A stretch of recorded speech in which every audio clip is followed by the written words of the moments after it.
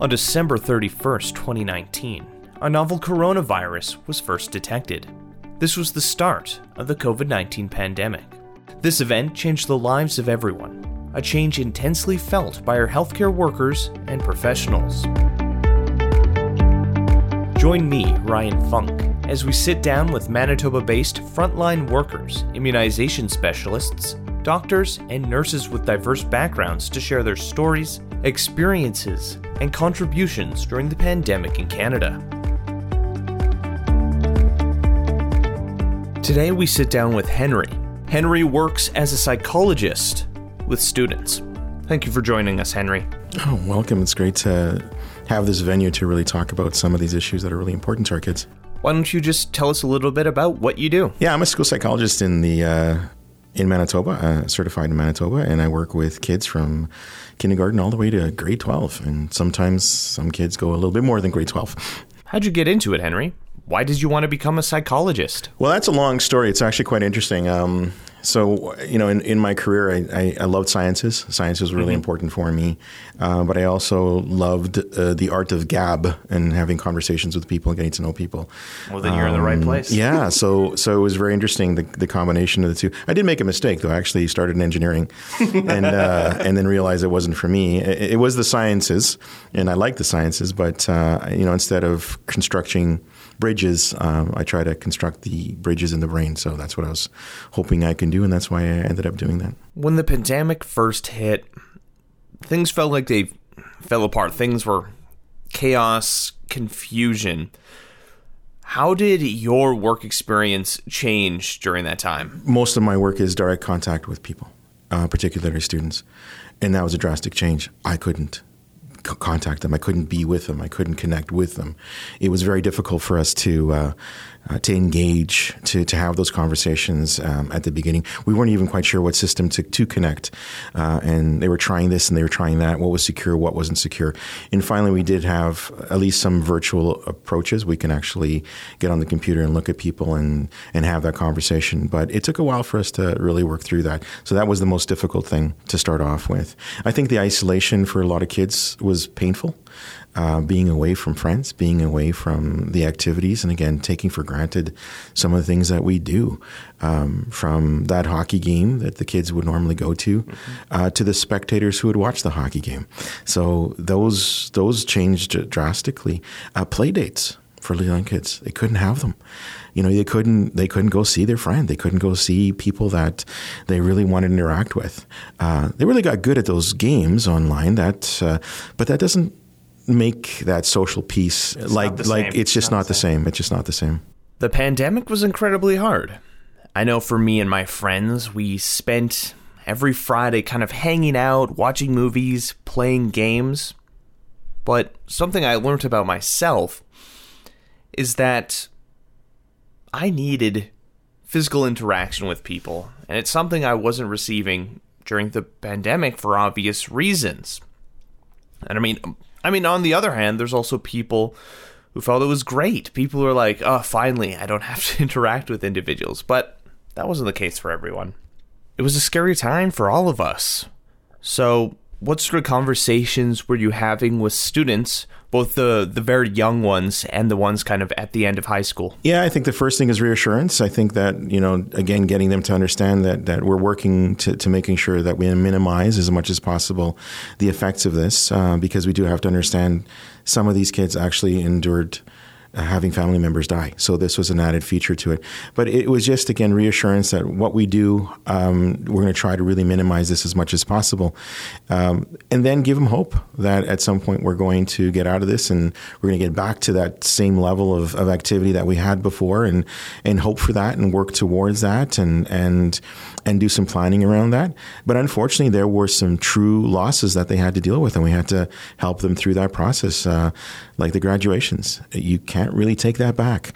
You're not going to be able to go down, and pick up that diploma and throw the hat or make some stupid comment that you're probably planning for the past 2 years. You can't do that. It's a loss. And so you're really literally sitting there with going through grief, and it is a true loss. Many students didn't get to experience something that most people out in Canada get to have, a graduation. And, a lot of students didn't get to go to school. They didn't have those moments to interact. And, we're not going to know exactly how that's all going to turn out in the future. But what sort of things were students asking you? Like, what sort of directions were they wanting? I mean, obviously, a lot of them were probably scared and, feeling uncertain. Well, a lot of times is, when do you think this is going to be over? So there is that real hope and like, is this going to last forever?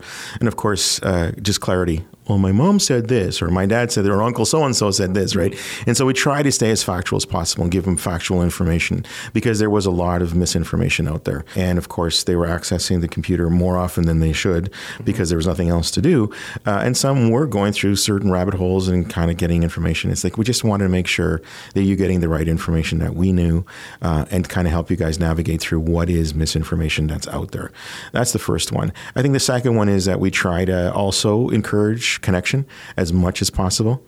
When the pandemic started opening and we could have one guest over, can the family and the parents realize that maybe one of those guests is a friend from school as opposed to just Uncle so-and-so, because you were limited to one. But again, thinking of the children and saying, hey, can you at least schedule that friend in or that one person in for the sake of the kids, kind of thing. So that was another piece that we really would try to work through. When dealing with this whole situation, what sort of conversations were you having with your colleagues?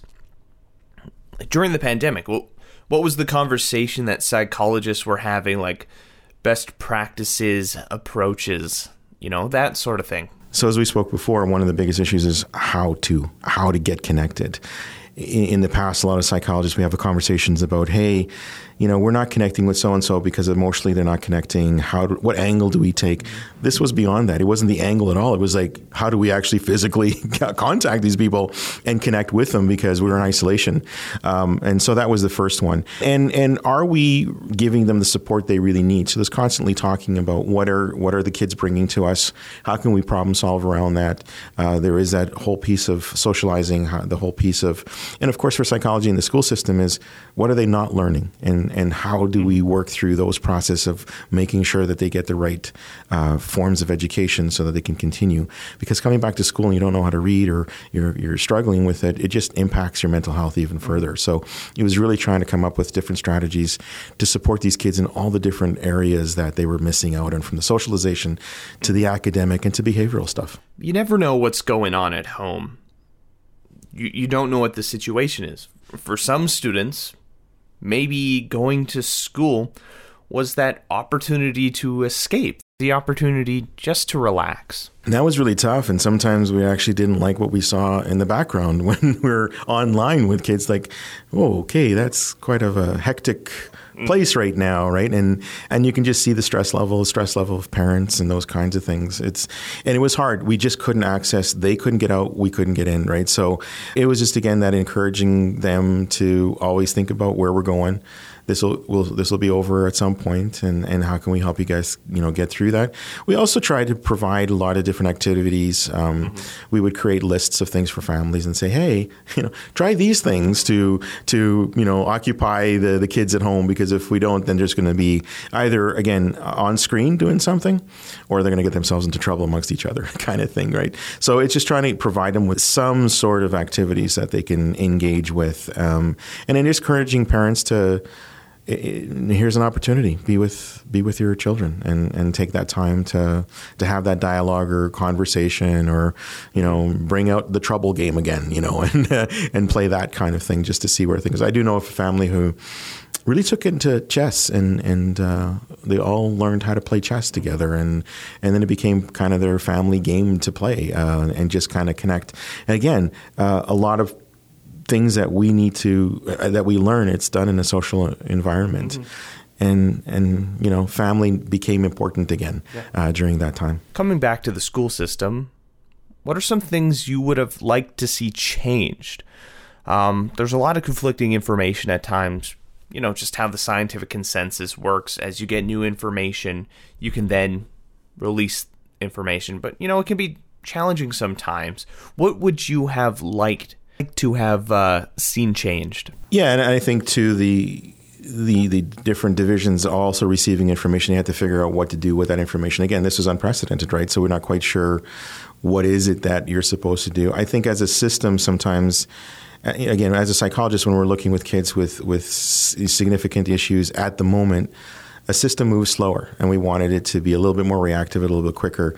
It took a while for us to figure out certain things, and who suffers, of course, are the kids who are at home and waiting, right? And again, it says, "Excuse me, can you wait for a second and hold on to your anxiety because we have to figure out what we're going to do," type of thing. And we can't ask them that, right? So the system is a little bit slower. I think we're ready better if this were to happen again. I think that eventually we started learning how to do certain things, and I think we can put it into place a lot faster. I think, too, it was the return. It wasn't normal. We couldn't come back to just being normal. This impacted people. And were we really preparing our teachers to really deal with some of that stuff? I don't think that was as clear as it could be. And I think there could have been a little bit more in terms of understanding that it's not just, we have to recover our math or recover the English courses that, we have to recover that social piece. We have to recover that, how to interact with people, how to deal with conflict, how to deal with all those different things. Because we didn't have to do that for 2.5 years, right? And how do you deal with those kids who missed out? Just because they graduated and are no longer part of the system, what have we done to help them maybe, have that moment? Can we do that? And some did better than others, right? So it wasn't consistency across all divisions type of thing, right? So again, it's just how do we react a little quicker and think about it in a more broader way? Yes, we're educators, but we're also there to help kids socialize and know how to interact with the world. And that needed to be part of it as well. Our teachers and educators are helping lead students through those early developmental stages. And with everything that happened with the COVID-19 pandemic, with the closures, virtual learning, we're not going to know quite what those sorts of effects are going to have on students. Maybe we'll only learn about, maybe there's nothing. Or maybe there's something we learned down the line that it did have a dramatic effect. But we're not going to know till a couple more years down the road. Yeah, and we know if they're mentally not ready to learn, they're not going to learn. So if we just focus on the learning and not the other piece, it doesn't necessarily work very well. It's sort of working extra hard and not necessarily getting the benefit that we really want to, right? So it's ensuring that, and again, teachers aren't social workers or psychologists, and they didn't really sign up for this, but I think a lot of them are so willing and ready. They're caring people, right? But just give me a little bit more prep, just give them a little bit more of an understanding of how can we deal with some of these things. I think would have been better for them. And these are conversations to have moving forward. What can we learn from this whole situation? How can we take pressures off our teachers and educators to provide the best education possible for our students? Well, Henry, it's been an absolute pleasure talking with you. But I guess one of the most important questions to have is, how did the COVID pandemic affect yourself? What sort of mental and physical toll did this whole situation take?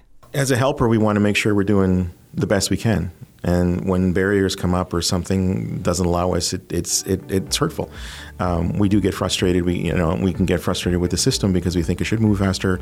The misinformation sometimes has come out that, can we clarify that? Can we work through this, right? I think we just would like to see it a little bit more efficient because we're seeing on the other end of its toll.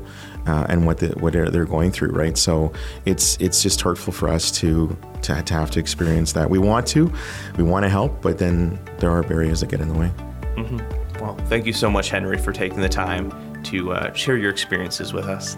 Well, thank you for asking these questions. They're very important.